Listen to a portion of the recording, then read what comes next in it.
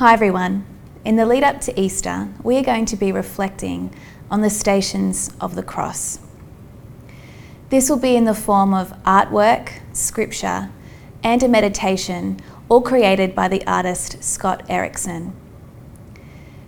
This is a time for us to pause and intentionally focus on the journey that Christ took in his greatest act of love for us.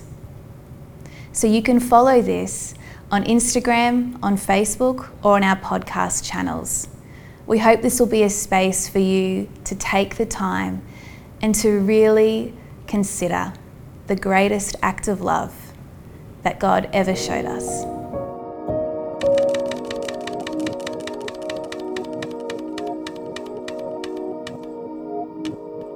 Jesus is tempted. My soul is overwhelmed with sorrow to the point of death. Stay here and keep watch with me. Matthew 26:38.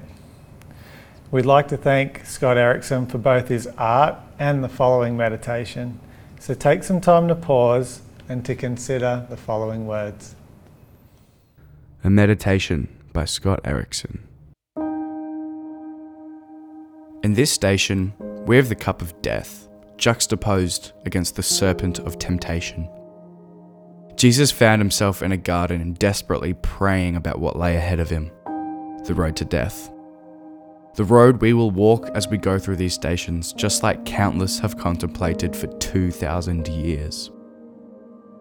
I've never had a future in front of me where I knew if I kept going, I'd suffer horrible torture at the hands of imperial powers, and I would slowly die on one of the worst execution devices ever created by human beings.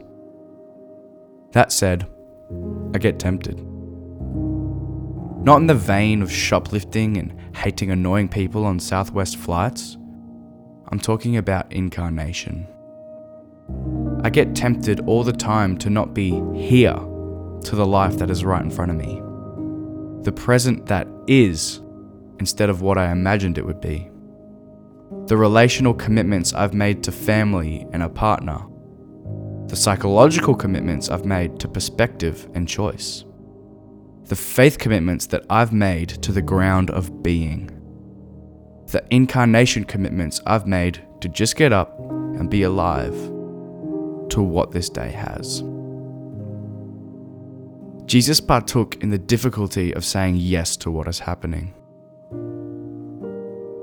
The road ahead of me is not an execution device, thank God.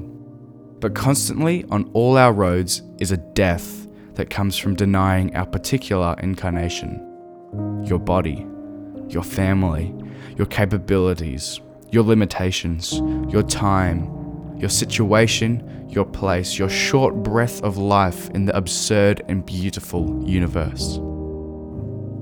To say yes to your life is to say no to all the other incarnational possibilities, which in a world filled with doorways to fantasy, the very phone you're holding now, this is so very hard to do.